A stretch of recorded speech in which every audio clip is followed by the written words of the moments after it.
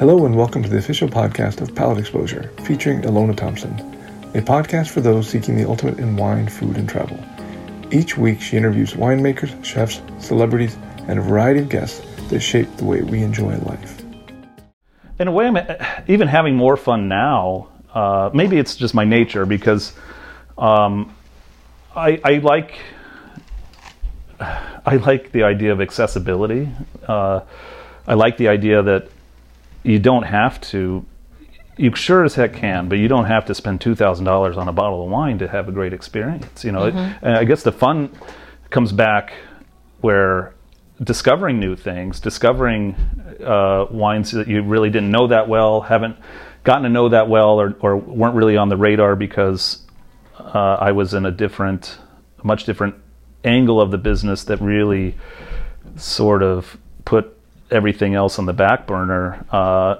The wine world is so exciting, constantly changing, and there's always a new vintage, there's up and coming regions, new winemakers, new styles, new experiments with varietals in places that didn't normally do it. And of course with what's happening with climate change and all this, I mean, that adds an element that some regions that weren't as successful are now having more success with wine, and some regions that were very successful that are at risk of not having the kind of wines they used to make. We're seeing it, in alcohol levels and ripeness and earlier pickings. I mean, it's, with not even making a political comment, but I mean, you can see, if you look at, I know this from spending a lot of time, especially in Burgundy.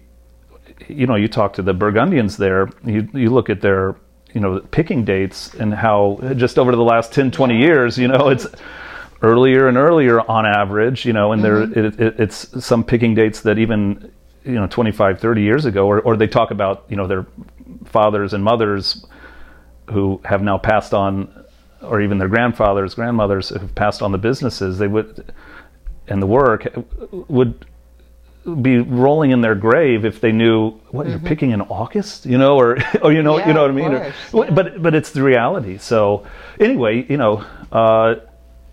the wine world's always in some kind of interesting flux, and so it's still. I think I'm even more like intellectually stimulated by wine now, even more than in the auction days, because I like.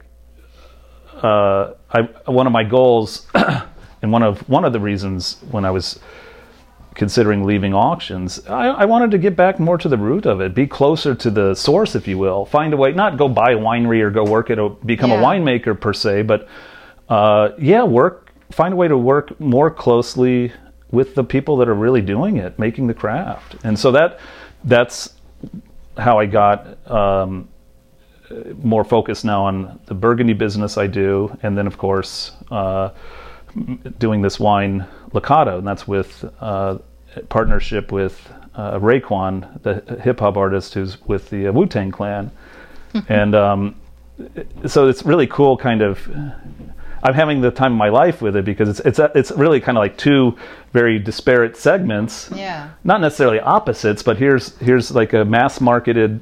What we're going for with Licata, it's more of trying to create a wine brand for a more mass market, and but still getting to work with Burgundy, the most artisanal, low production, hard to find, expensive, rare wines. It was so cool, and really both projects, I'm working very closely with the winemakers, one-on-one, and literally doing business directly with them now, and some of them, especially in Burgundy, become very close friends with, almost like family. Especially, I've got Domaine Fourier. I've known Jean-Marie and Vicky for a long time now, well over, 15 years or so, and I actually. It's been so cool, because when I was getting to know them and their wines, they were only starting to be they were kind of bubbling up as a Burgundy house that had changed hands, and Jean-Marie had taken over in the mid-90s, and by the early aughts, he was really starting to find his own with his style and the quality of his wines, and in a strange way, I feel I mean, he's a little older. He's a little older than I am, but his trajectory was kind of like was mirroring mine, I think, in a different way. And so we're extremely close because I think we both can understand a path in the wine world where, you know, you work really hard. You're not, you know, you're just trying to do a good job. You're trying to do the right thing. And you have success with it, and you follow that. And now Jean-Marie, his wines are some of the most sought after and some of the best Burgundy wines out there. And I'm lucky enough that now that I'm not with auctions, I work directly with him, and that's great, you know. And I go Burgundy, stay with him, and get to know him. I know his wines so intimately well, and it's just it's a wonderful thing. And I can't really think of any other industries that are quite like that, where you know, the relationship with the actual product and the relationship with those making it, with those of us in the industry, or even just the passionate consumers, connoisseurs, or wine lovers, or what. It's a really cool world, you know. You know what, I absolutely agree, and what I love about your story, and I just want to highlight a few things. So, without formal production like winemaking background or marketing or educational, such as going after the sommelier credentials and such like that, your entire wine experience, if you will, the depth of breadth of it, was very real time. Yeah. You learned on the job, and you tasted what we call unicorn wines on a regular basis. And I like to think that we all have palates, and the validity is inherent, it's within. Yeah. However, some of us have much greater exposure. Yeah. And you've arguably had creme de la creme. It's probably as good as it gets. So based upon that, you, instead of kind of saying, hey, I'm just going to continue to be in that world, because you had that choice. You could have continued this career. You were very highly thought after. You had very unique skill set and expertise. Yeah. You decided that your time and your intent is best served elsewhere. And I find that so important. I just want to really pause on that, because when you're at a certain point in your career, and you've, you know, by all definitions of success, you've arrived. You've made it really far in the wine world. Yeah. And you have the opportunity to really kind of write your own ticket, right? Yeah. And the ensuing choices that you made had to be informed by that. Yeah, well, without question, and it very much was being in cutting my teeth in the wine world by virtue of the auction side of the business. I wanted to be in that world simply to have that kind of exposure to the best of the best. I wasn't not a struggling kid just out of college. Sarah and I were just getting by in New York City, and again, not the kind of budget or income to just have first growth Bordeaux's or, you know, the expensive wines of the time. And I really knew the only way to really get immersed and really learn and get an understanding of these wines, and I really wanted to go for the high level stuff, to really know what's the best of the best. And so auction, without question, that is really the only realm for a wine professional to get that kind of regular exposure to literally only the greatest wines of the world. And I had no idea what was in store, because it didn't take that much time, and then suddenly, you know, wow, I had my first DRC, my first Lafite, or my first 1961 Bordeaux, or first, you know, truly mature, wonderfully aged, you know, champagne. And it happened fast too. And then, you know, if you're fast forward about a decade or so later, and suddenly, I look back and you could name a wine and I've had it for the most part. That's such a powerful statement. Like, let's think about it for a moment. Even if you're a sommelier, unless you're in a, you know, Michelin star, really illustrious restaurant, you don't get that kind of exposure. Even if you a very famous, renowned winemaker, yes, you taste a lot of wines, and hopefully other brands all the time, but just the sheer volume, and the breadth. I mean, it literally. Breadth, yeah. There, even I have a lot of friends, sommelier friends, a lot, and I'm very close with a lot of the people in the, you know, the wine programs and at some of the best restaurants around, especially New York, but around the world. And I talk about great palates. They may taste a lot more because literally they're screening every bottle. They're tasting. They have you know, distributors and people coming in all the time tasting, and then they get invited to good tastings. They may be tasting a lot more, but it's narrower.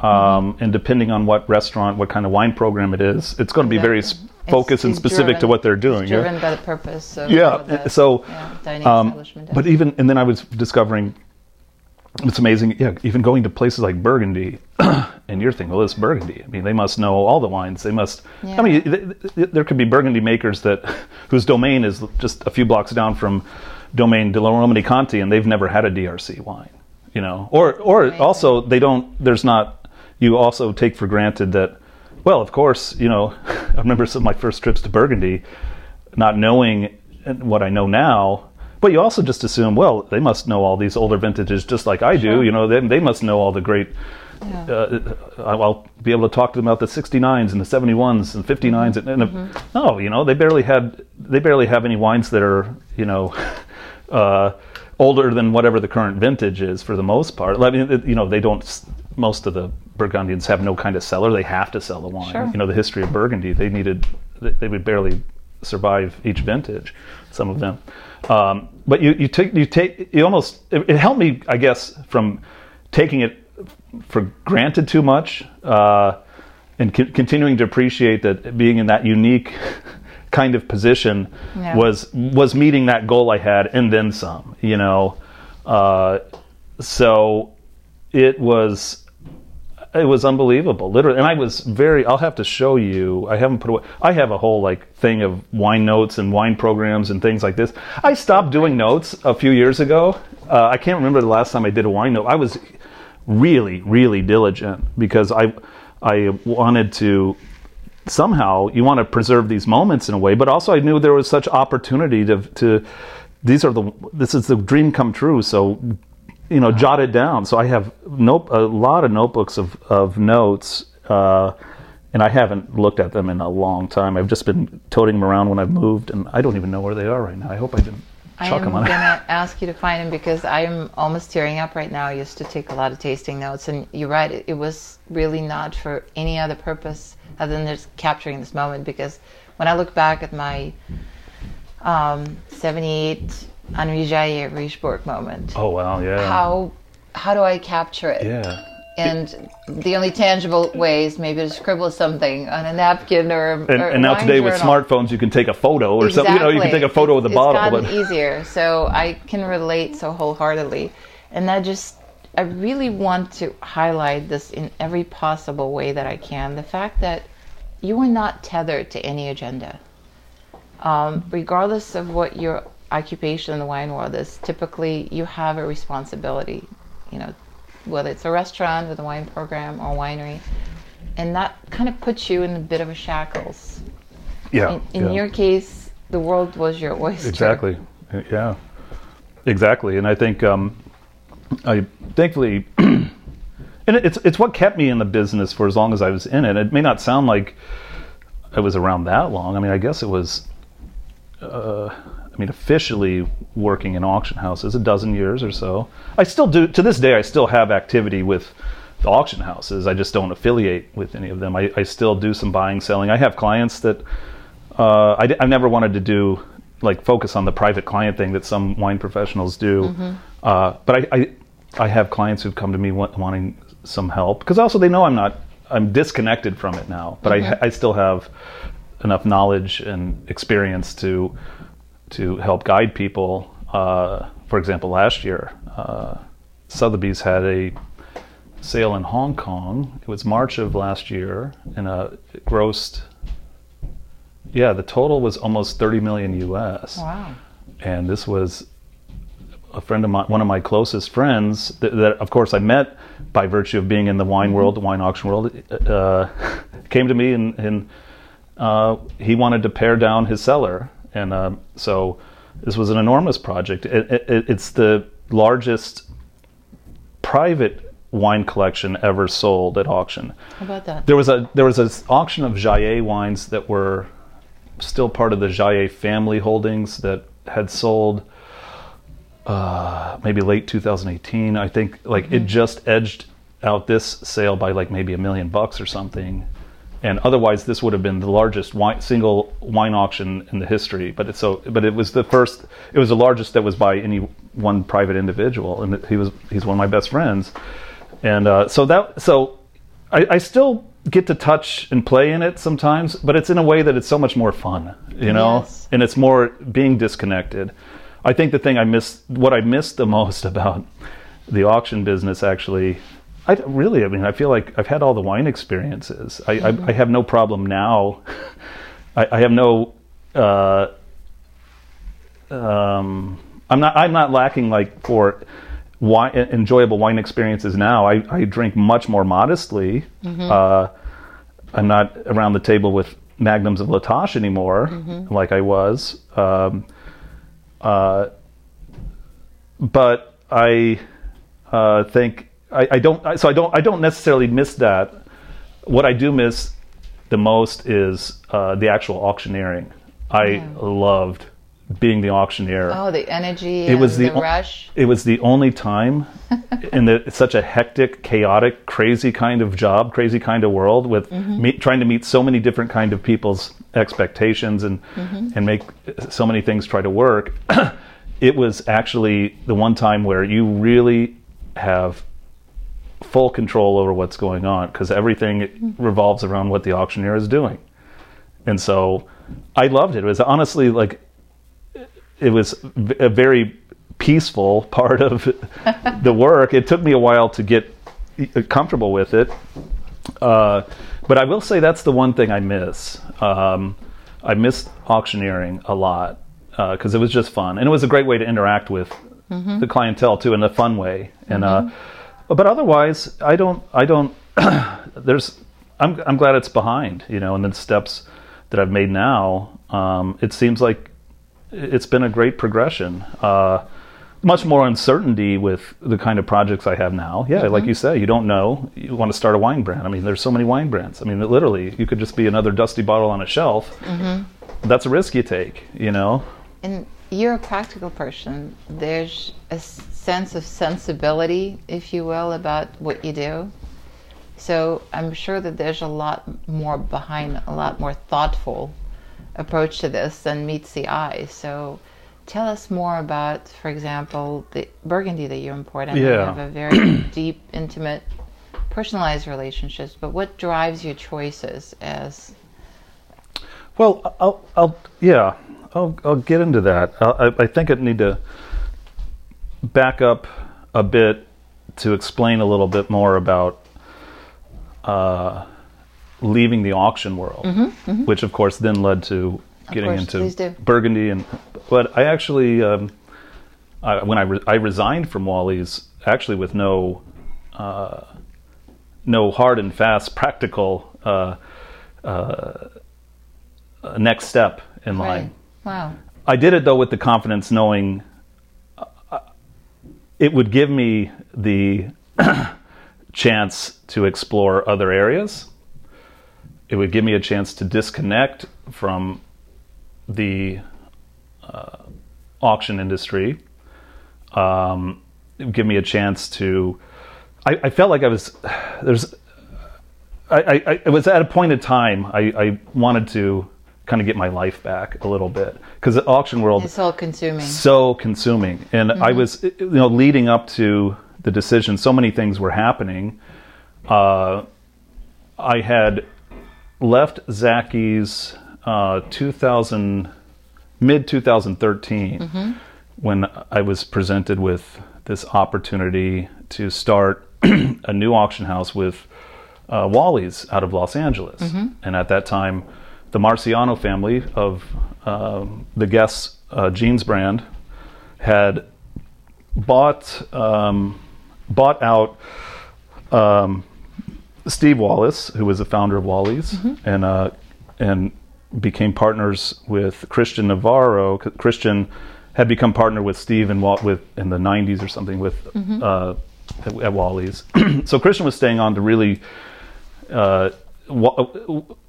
Wally's was his with the Marciano backing. There was this whole dream of Wally's all over the place, Wally's markets, Wally's wine shops and airports, and big dreams, you know, and a lot of talk, and a lot of a lot of starry-eyed sort of let me just say things that if you see where it is now, obviously never didn't happen. Sounds like there's a lot of ambition involved. Well, I think execution didn't quite. No, and I was brought on, among the bigger plans that Christian had was, we'll do our own auction house. Cool. I'd known Christian a long time. I met him very early on after joining Zacky's. Zacky's, there was a few years that we were doing auctions in Los Angeles with Wally's as a partner of ours. And so I got to know Christian very, very well, knew LA really, really well. So we had a long-standing relationship.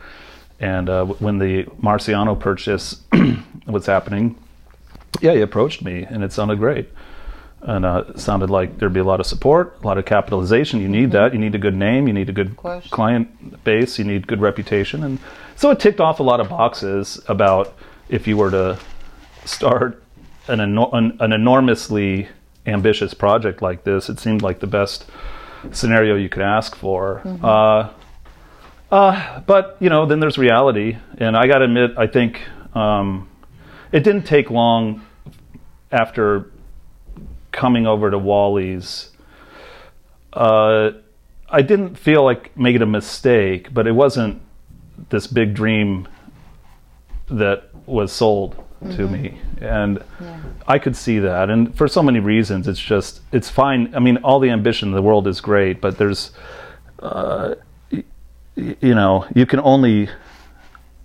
people can only do so much, and there wasn't really the kind of organization in place to execute these grand plans, let alone the personalities involved.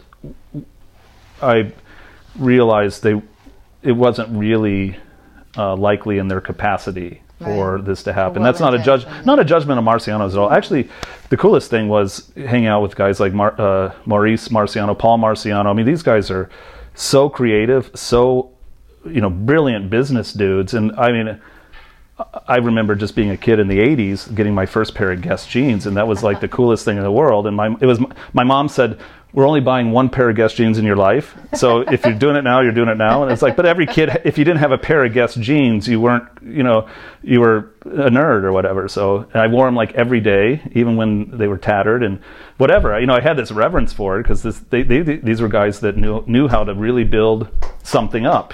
They started with nothing, just a dream in LA, and suddenly Guess jeans, the biggest thing in the world.